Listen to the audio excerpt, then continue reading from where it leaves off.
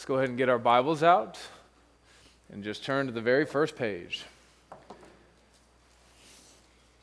As we're turning there, I feel like I can't let it pass without comment how sweet our fellowship has felt this morning.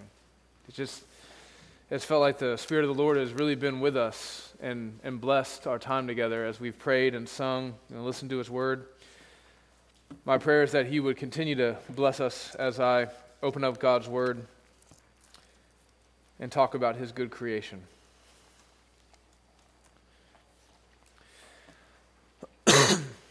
In 2016, at the age of 30, I got on a plane and I flew to Las Vegas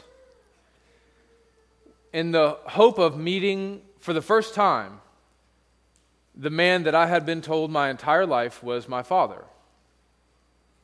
And I remember specifically as I was about to get on the plane, I took a moment to pause and to contemplate my life. Kind of went down the list. I'm a Christian. Praise God. That's a miracle. I'm married to an amazing wife. Praise God. A double miracle. I have 2 amazing children. I'm serving in full-time ministry, and I am more or less a well-adjusted adult and a productive member of my community. And yet there was something in me that said that I desperately needed to get on this plane and meet this man that had at least halfway contributed to my life and existence.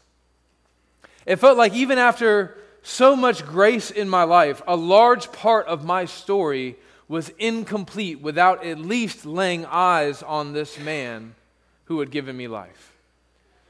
And I did. I met him. And then through a series of unfortunate events, I found out that this man that I met, ostensibly, my whole life I've been told was my father. I found out that he was in fact not my father. And surprise gave way to disappointment, and then relief, and then confusion, and then finally grief. You know, looking at the matter objectively, the story of my life was no different upon hearing that this man was not my father than it had been just a few months prior. Objectively speaking, I was once again just like I was the first 30 years of my life, a man without a father. But hope had done something to me. Hope had awakened something in me, a desire that I didn't understand and I couldn't understand until I felt that feeling. I had come to hope that after meeting this man, I would be able to answer many of the unknowns of my life. My ethnicity and cultural heritage, my family story, my good looks. Where does it all come from? And so when the DNA test came back negative, I tried to play it cool. Everything's just like it was before, not a big deal. But I couldn't play it cool because hope had changed me. And I was crushed. And as a grown man, I cried. And it was an ugly cry, an embarrassing cry.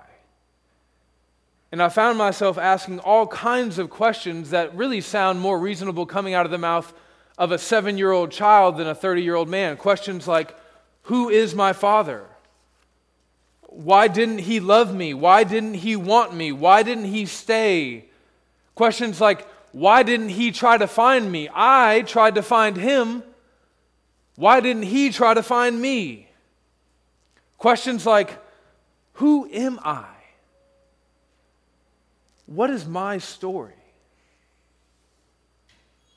And friends, we all have a story. Some of us know the details of our own lives better than others, but within each of us, there is a desire, a deep-seated desire to know not only who we are, but also what this world is, what this life is, what place do we have in the universe.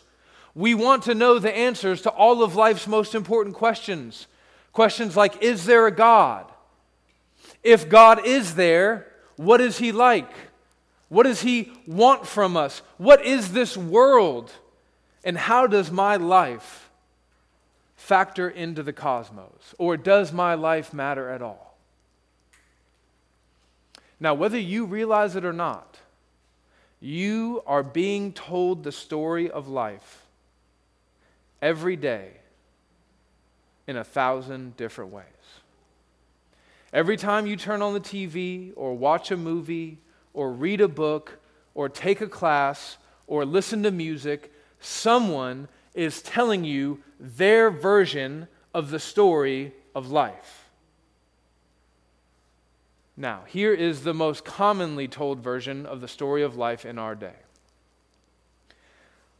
Once upon a time, a long time ago, before space and time even existed, there was something called a singularity, a point of infinite mass and density that exploded. What caused the explosion? We don't know.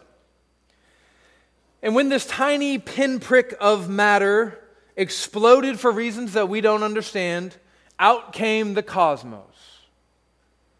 That's chapter 1, verse 1. The story continues to unfold over the course of billions and billions and billions of years as time and chance act on matter to produce what we now know of as life. What is life, you ask? We don't know. But we do know that it is the result of the finely tuned laws of physics. Finely tuned by who, you ask? We don't know, and please stop interrupting the story.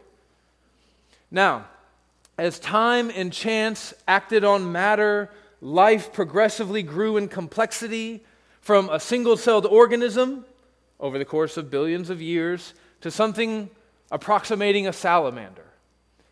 And from a salamander to something like an ape. And from an ape to something like a hominid, and from a hominid to something like a human. And over the course of a couple 100,000 of years of human breeding and procreation, you arrived on the scene. How did you get here? Well, a gamete and an egg formed a zygote. And that zygote eventually turned into what we all now know of as not a baby, but a clump of cells. And eventually those clumps of cells turned into, well, you, sitting here right now today. Magical. A magical story.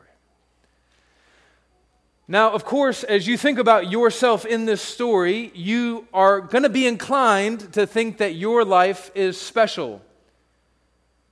That you have this inherent value and dignity and worth. You have meaning and significance. But in reality, you are just one of the trillions of life forms in the universe, and you are really only special because you believe yourself to be special.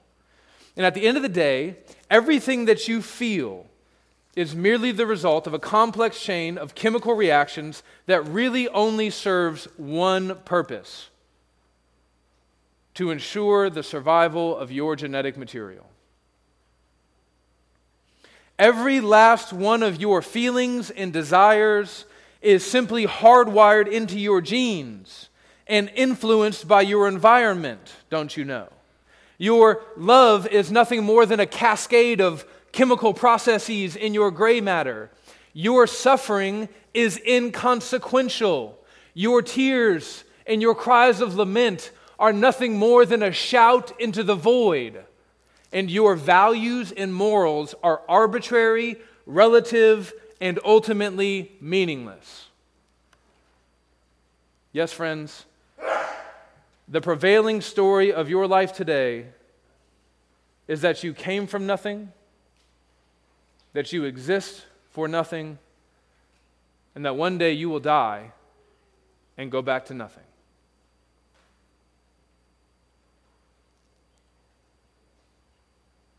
The story of your life is that you are just a bundle of cells, a body bag of carbon matter tucked away in the back corner of space. Your life is nothing more than a death rattle in the throat of the black abyss of the universe. Now, the great storytellers of our secular age may at times try and romanticize this story for you. Take, for example, this sermon from Neil deGrasse Tyson. The atoms of our bodies are traceable to stars that manufactured them in their cores and exploded these enriched ingredients across our galaxy billions of years ago. And for this reason, we are biologically connected to every other living thing in the world. We are chemically connected to all molecules on Earth, and we are automatically connected to all of the atoms in the universe. We are not figuratively, but literally stardust. This is, of course, a very lovely and poetic way of saying that you are nothing more than carbon matter in the universe, which is just one giant star graveyard. Other storytellers in our secular age are a little less artistic and a little more straightforward as they tell the story. Modern myth maker Richard Dawkins tells us the story of everything like this. The universe we observe has precisely the properties we should expect if there is, at bottom, no design, no purpose, no evil, no good, nothing but blind, pitiless, indifferent. Friends, I'm here this morning to tell you a different story. I'm here this morning to tell you a better story, a truer story. Now, here's the thing about good stories. They take several different stories and they weave them together like various materials woven into a new and beautiful fabric. What you need to know is that at some level, all of our stories are in fact inextricably connected. Connected by what, you ask? Well, maybe a better question would be, connected by who?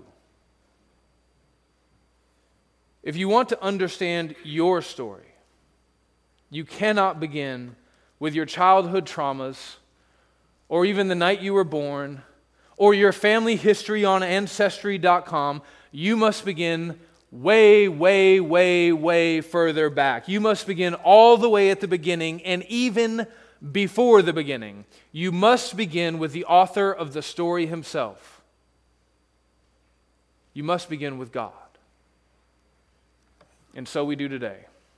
This morning we begin our sermon series through Genesis chapters 1, 2, and 3. And more specifically today, we begin before the beginning in Genesis chapter 1, verse 1. In the beginning, God created the heavens and the earth. Friends, this is true. Amen.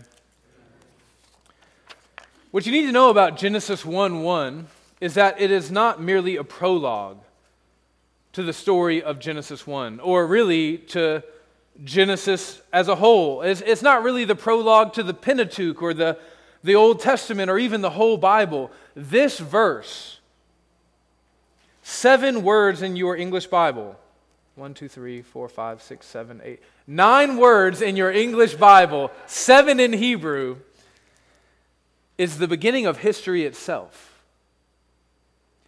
This verse is the beginning of the story that makes sense of every other story. Yours, mine, everyone's. This verse is a true story, and it all begins with the main character, God himself. And so with that, we go to point number 1. God is. Point number 1, God is. Since time immemorial, human beings have conceptualize their existence by beginning with the reality of the world outside of themselves. And then 400 years ago, the world was forever changed by a Roman Catholic philosopher by the name of René Descartes. Descartes came along and he taught the entire Western world a kind of radical skepticism about the world, about our place in the world, and about our knowledge of the world. And what he did was this: he taught mankind to understand the world not by beginning with what's out there, but by beginning with what's in here. You know the phrase, it's famous. He stole it from Augustine and secularized it. I think, therefore I am. This idea, I think, therefore I am, is the photo negative of Genesis 1:1. Genesis 1:1 says, "No, Renee," and that's a girly name. "No, Renee, God is, therefore you are." Our story does not begin with the comprehension of our own existence. Indeed, friends, it cannot begin that way. Our story, if we are to let the author tell it the way that he pleases, must begin with the reality of God's existence. You'll notice that as God tells us the story of everything, he does not begin with an argument for his existence. He does not feel the need to set out a series of logical proofs for his existence. Rather, he begins with a simple assertion that he is, because he is. In the beginning, God. Everything in the story of this entire universe, from the butterfly's wing to the aurora borealis, from the far-off galaxies to the unseen particles yet to be discovered in the atom, everything in creation begins with the reality that God is. Anything and everything that we know about the world begins with the reality that God is. Anything and everything that you think you know about yourself begins with the reality that God is. Now, before we move on to point 2, I'd like for you to notice that as God begins to tell us our story, he doesn't answer every question that we may like to know about. He doesn't answer the question, for example, of why does God exist? And there's a reason for that. It's because God, as he tells us this story, doesn't give us everything that we might possibly want to know. Instead, he just tells us everything that we need to know in order to follow the story faithfully. Point number 2, our God is one. Our God is one. The Bible begins with an understanding that there is only one God. If you study the oldest creation accounts from all over the world, you'll find that they all spring from a world in which everyone believed in a multiplicity of gods. From the ancient Assyrians to the Greeks and Romans, they all believed in a pantheon of divine beings. You know, you had the gods of the stars and the moon and the sun, and you got the gods of the wine and the wheat and the rain, and the god of the dead and the god of music, and etc., etc., etc. But the creation accounts of the ancient world are not lovely, they are not beautiful, and they are not true. The ancient Egyptians believed that the earth was the result of ancient gods procreating and there being a sort of slippage, if you will. I won't elaborate. The Babylonian account of creation has the god Marduk slaying another female goddess with his battle axe and then quartering her body and taking part of her corpse and creating the heavens with it and taking the other part of her corpse and creating the earth. It's weird, wild stuff. But Genesis 1:1 is unique in its account of creation. On the one hand, it confronts the modern creation myth, the myth of evolution, which says there is no God, it's just the universe self-existing. On the other hand, it confronts the ancient creation myths by telling us that there is in fact no panoply of gods, but rather there is one God, the supreme being, creator, sustainer, and ruler of the universe. As Isaiah 45 says, there is one God, and besides him there is no other. As the ancient Jews, our forefathers, professed, "Hear, O Israel, you people of God, the Lord our God is one." Now, later in this story, past Genesis 1:1, the God of the universe will reveal himself to us more and more. He'll reveal himself to us by his name as he makes a promise to us. He'll reveal himself not only as one, but also three in personhood. And that's kind of hard to wrap your mind around.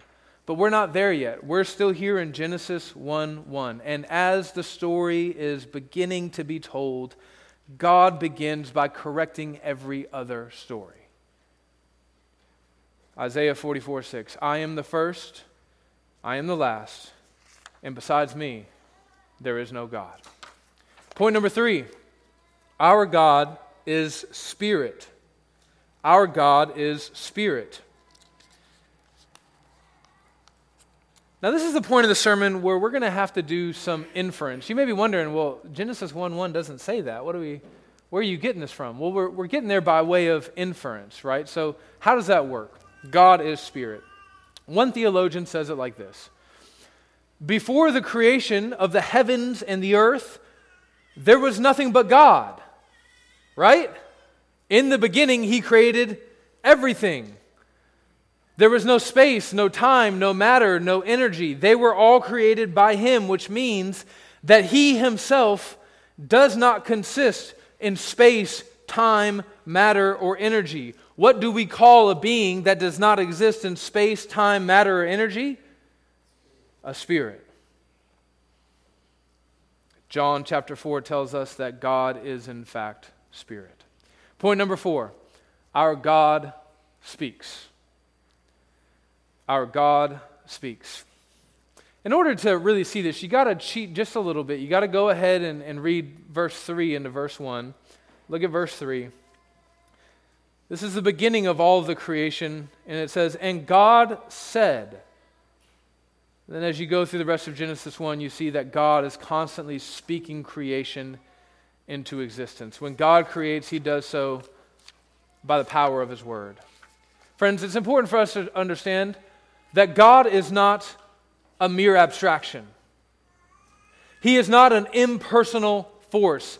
He is infinitely more than the Greek concept of logic or the philosopher's concept of the unmoved mover or the mere blind driving force of physics. No, friends, God, though He is a spirit, is a person, and He communicates as a person with His words.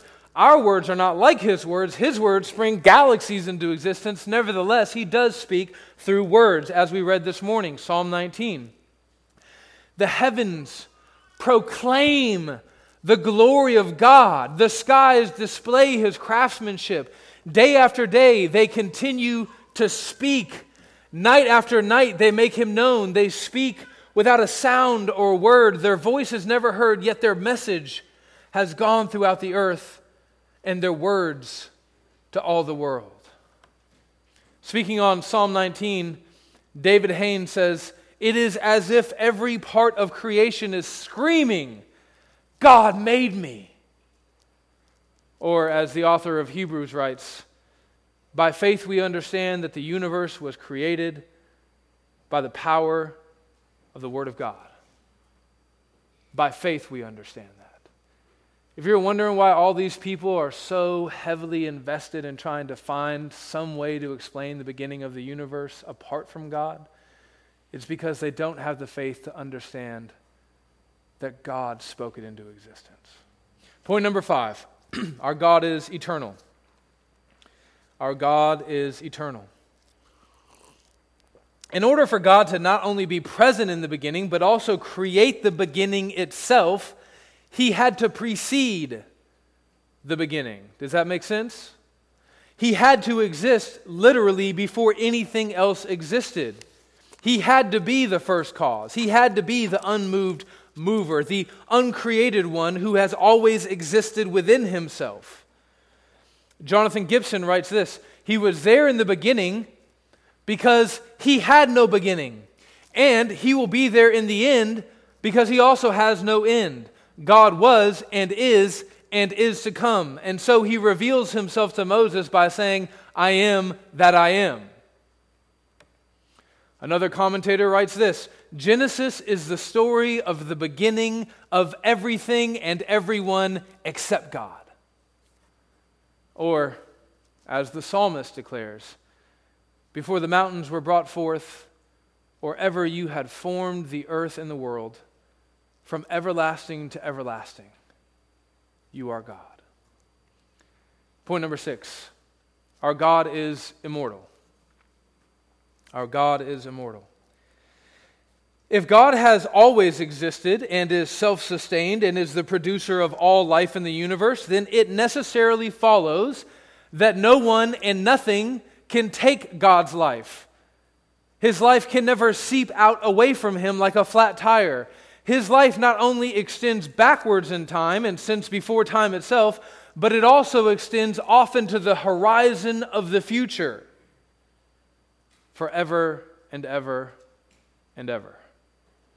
As 1 Timothy 6:16 tells us, God alone has immortality. Or the prophet Isaiah, have you not known? Have you not heard?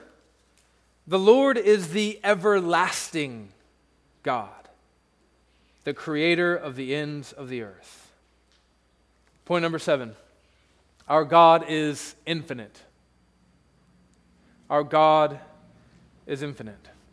When you read that God created the heavens and the earth, you should remember not to interpret this too literally.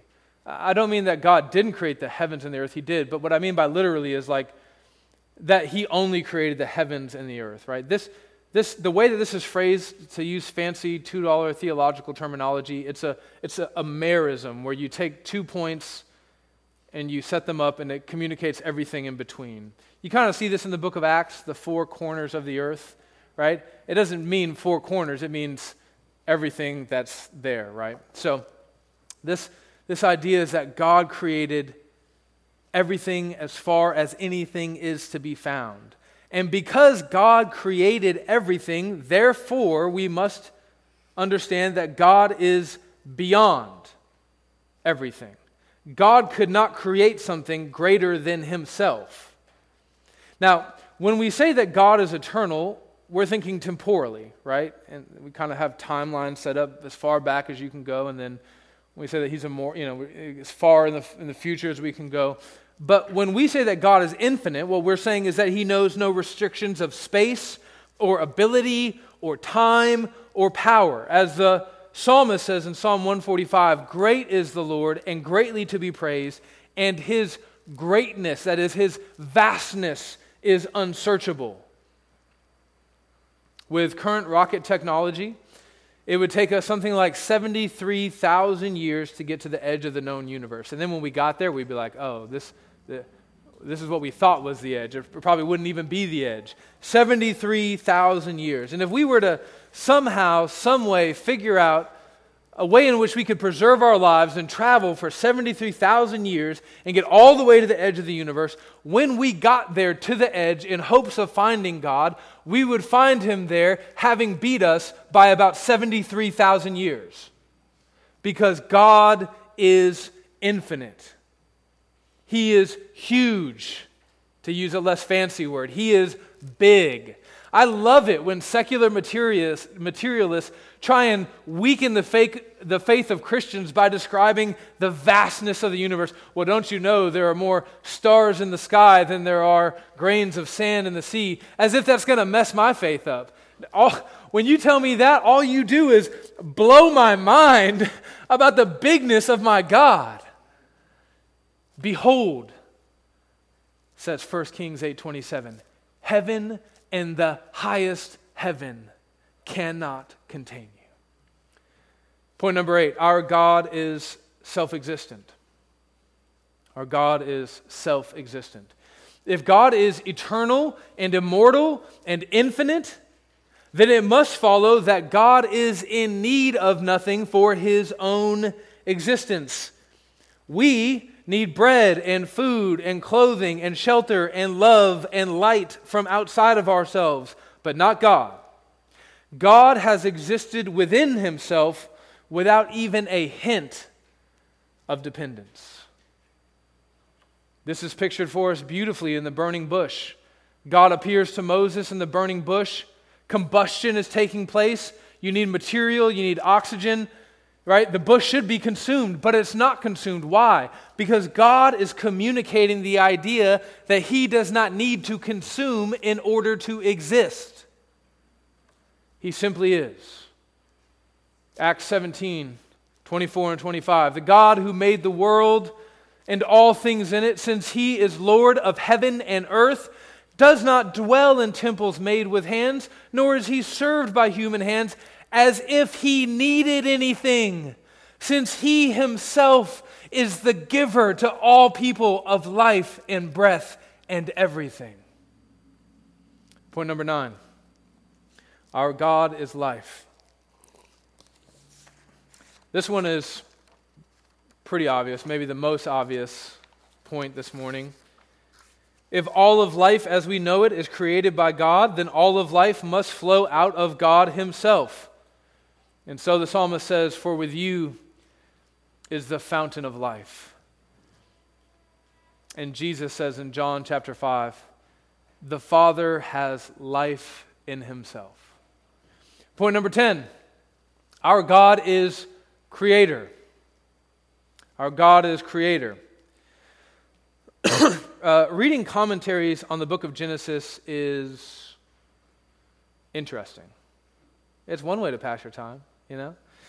There are many scholarly debates about questions of chronology and genre and theology and lions and tigers and bears, oh my. But one thing that you'll find in every commentary, universal, is the fact that the Hebrew word used in Genesis 1:1, in the beginning God created, the Hebrew word for create,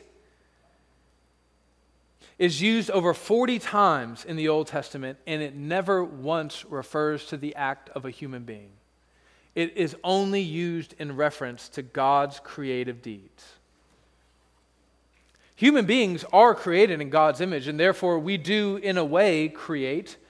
But see, all of our creation flows out of this first initial act of God's creation, where God created, theologians say, ex nihilo. That is, he made everything out of nothing. He didn't need anything to create the world. No hammer, no nails, no glue, no wood, no steel, no iron, no need to take classes to figure out how to use the software to paint the picture or edit the photo. No, he created perfectly.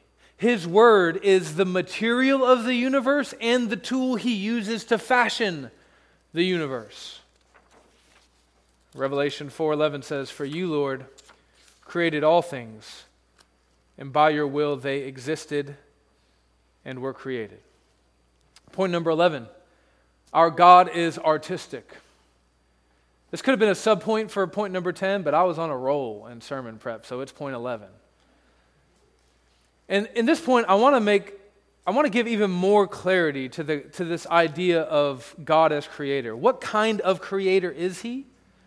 Well, he's an artistic creator. He's not doing it for the mere functionality. Okay, I need to have a bridge that goes between this point and that point, and structural integrity is all that I care about. That's not the God of the Bible. Our God is an artist. Ask yourself this question: why is there something rather than nothing? And then ask yourself this next question: why, when we look at the heavens and the earth, are we constantly blown away? If we have eyes to see, if we just stop and look up from our phones for like 1 second and just like look at a flower, why are we blown away by the beauty of the cosmos? God created this world this way because at some level, beauty pleases him. We're going to see this a little bit later, probably next week, in chapter 1 of Genesis. After each day of creation, God steps back like an artist and he admires the work of his hands and he says, it is good. That is, he is pleased with the goodness and the beauty of his artful creation. Psalm 19:1, the heavens declare the glory of God, and the sky above proclaims his handiwork. Point number 12, our God is free. Our God is free. They say that necessity is the mother of all invention. We humans, we create because we see a need and we desire to overcome that need so that our life will be better, but not God. Our God never needs anything. We've already established that, and therefore, He never creates due to any kind of inward or external compulsion. Nobody's forcing him to create. Nothing is the necessity of his invention. He creates merely out of a desire within himself that is totally and 100% free. Psalm 115, verse 3. Our God is in the heavens, and he does all that he pleases. Point number 13. Our God is omnipotent. It means all-powerful. If God made everything from nothing, and if he sustains everything constantly, then he must be all-powerful. Jeremiah 32:17. Lord God, it is you who have made the heavens and the earth by your great power and by your outstretched arm. And after last week, we know what an outstretched arm is, right? It is the evidence of his divine power. Nothing, says the prophet Jeremiah, is too hard for you. Isaiah 40. To whom then will you liken me, asks God, that I should be his equal? Lift up your eyes on high and see who has created these stars, the one who leads forth their hosts by number. He calls them all by name because of the greatness of his might and the strength of his power. Not one of them is missing. Point number 14. Our God is omniscient. If God created the universe and everything in it, then he must know everything that there is to know about it. 1 John chapter 3, verse 20. For whenever our heart condemns us, God is greater than our heart, and he knows everything.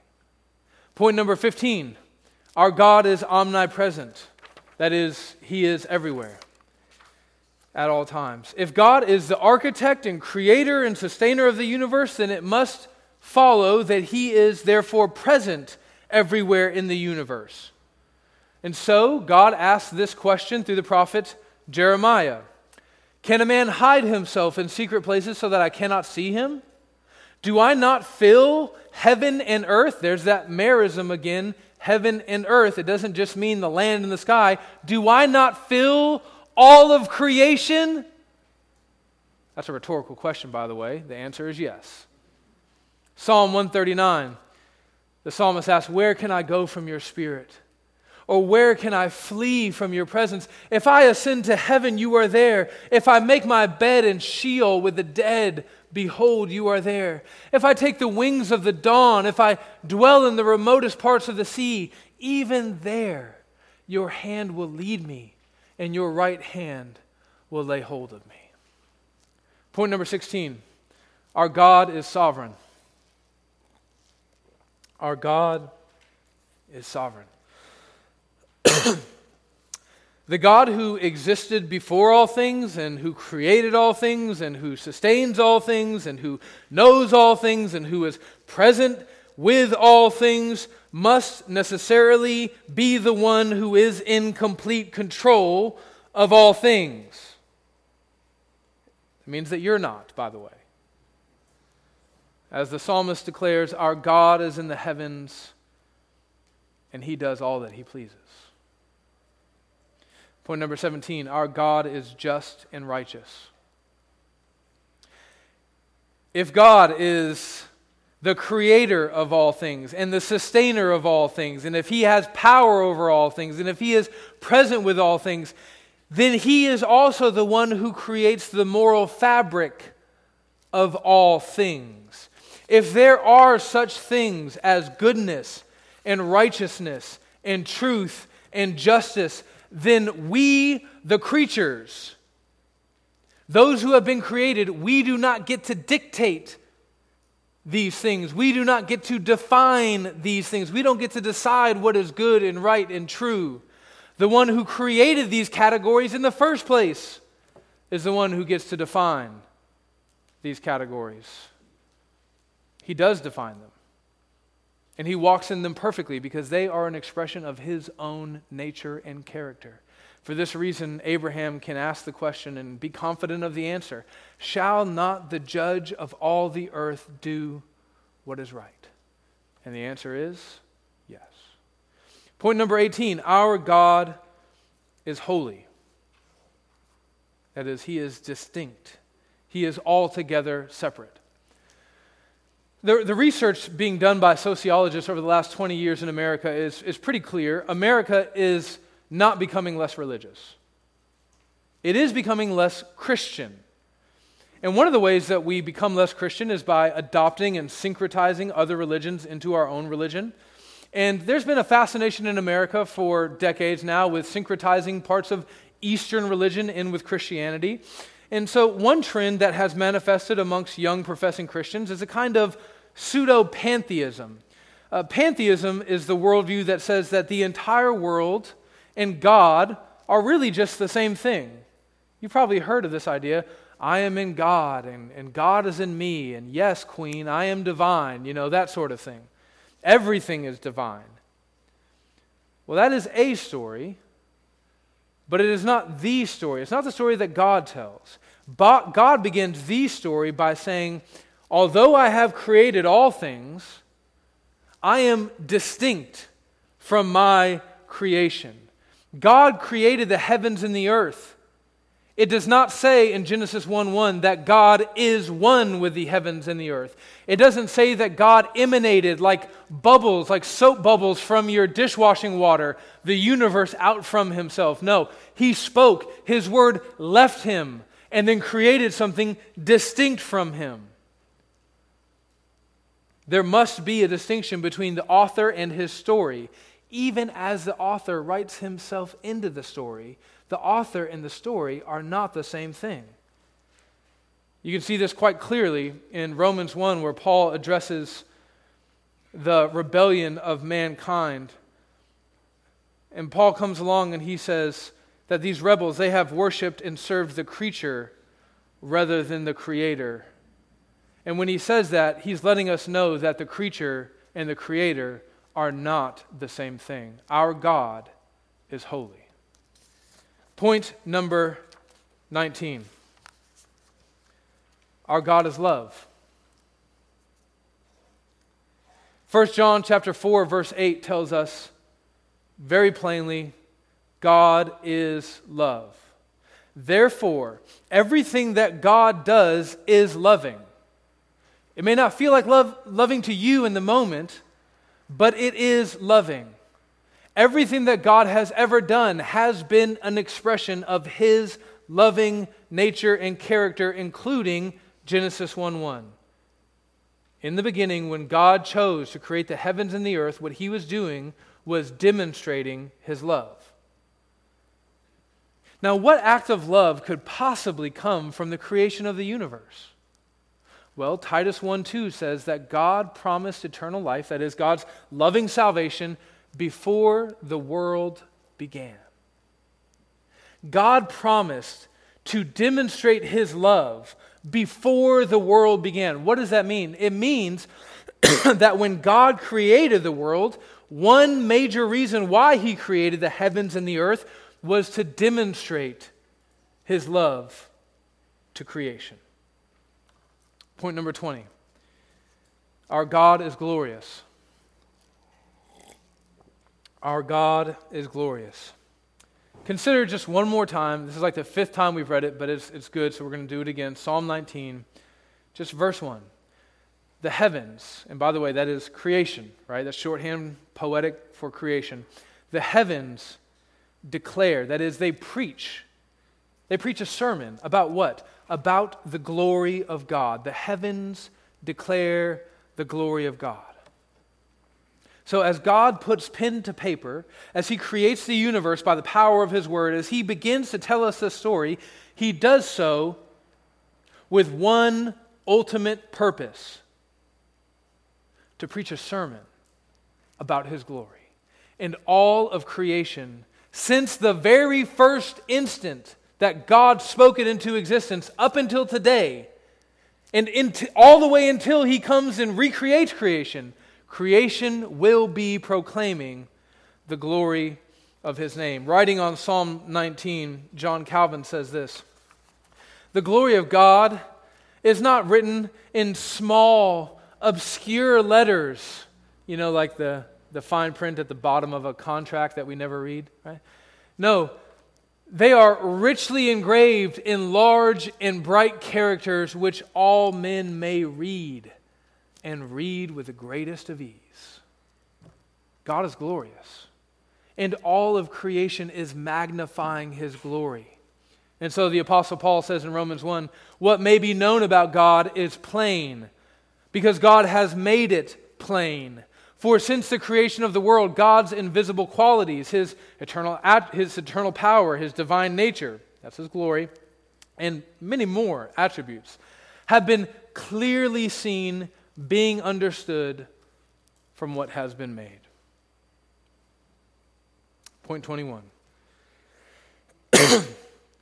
Our God is worthy of praise. Our God is worthy of praise. I'm going to tell you something that I hope I never forget. I hope you never forget this. It's the difference between true religion and false religion.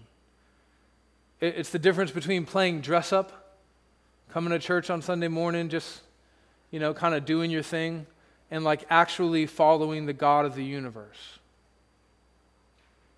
All of our theology must lead to doxology.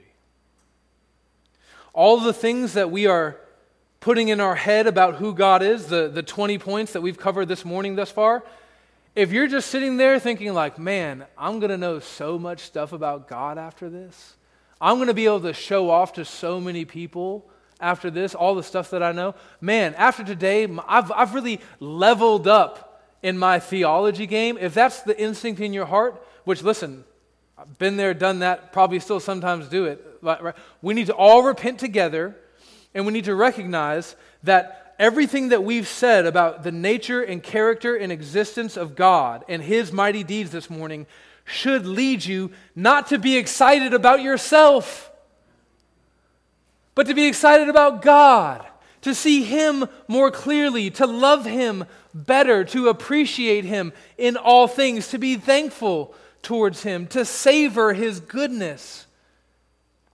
All of our right thinking about God must necessarily lead us to an appropriate response to who God is, which is why we began this morning with our call to worship from Revelation chapter 4, verse 11. This is the end of all things. And we read these words, worthy are you.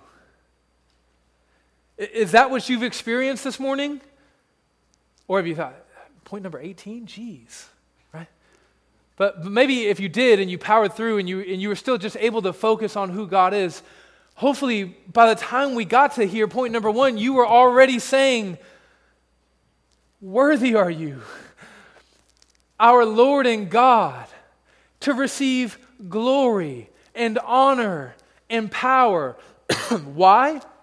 For you created all things, and by your will they existed and were created. Genesis 1:1 is not mere prologue. It is a universal call to worship. Friends, do you understand that God did not have to write Himself into this story?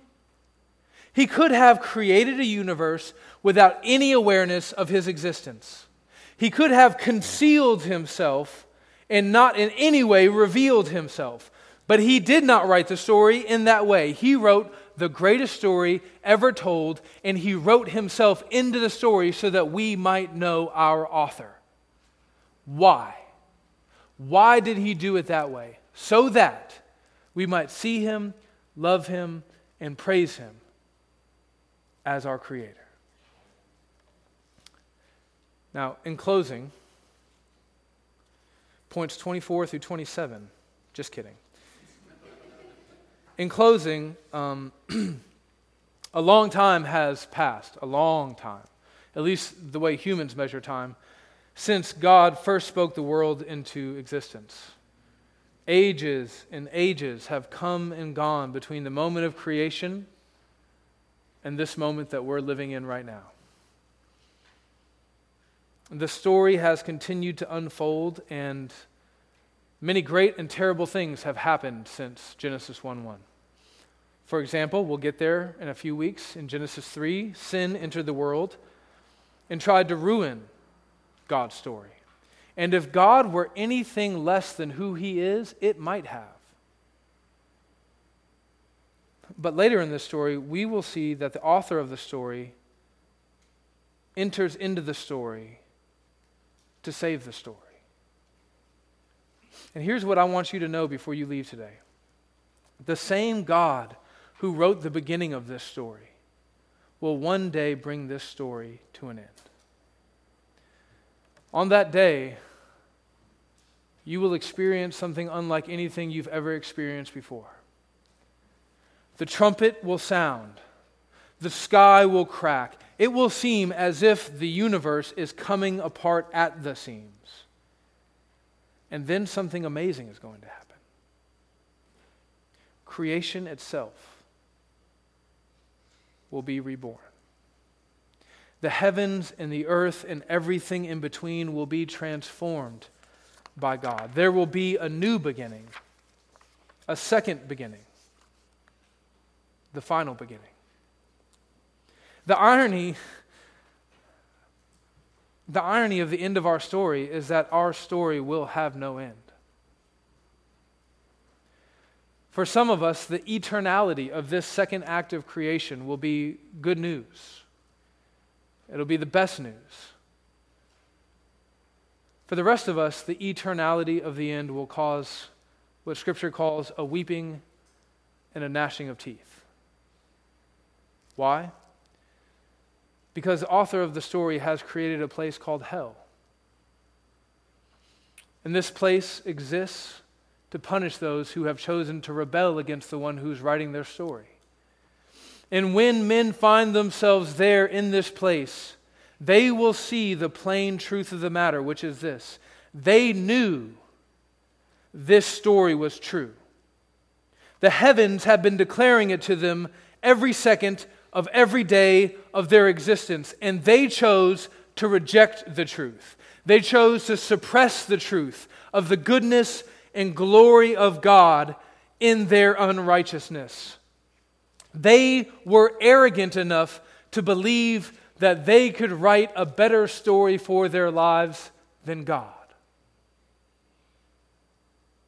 So the question that I have for you this morning is this: how will your story end? Let's pray. Father God, your word has once again breathed life into our souls. So often it feels like we're limping our way to heaven, and we just need you to come and carry us, and you have, God. You have lifted us up on the wings of eagles as we have considered who you are and every great thing that you've done. So we pray that we would walk out of here stronger, holier, and more in love with you. In Jesus' name we pray. Amen.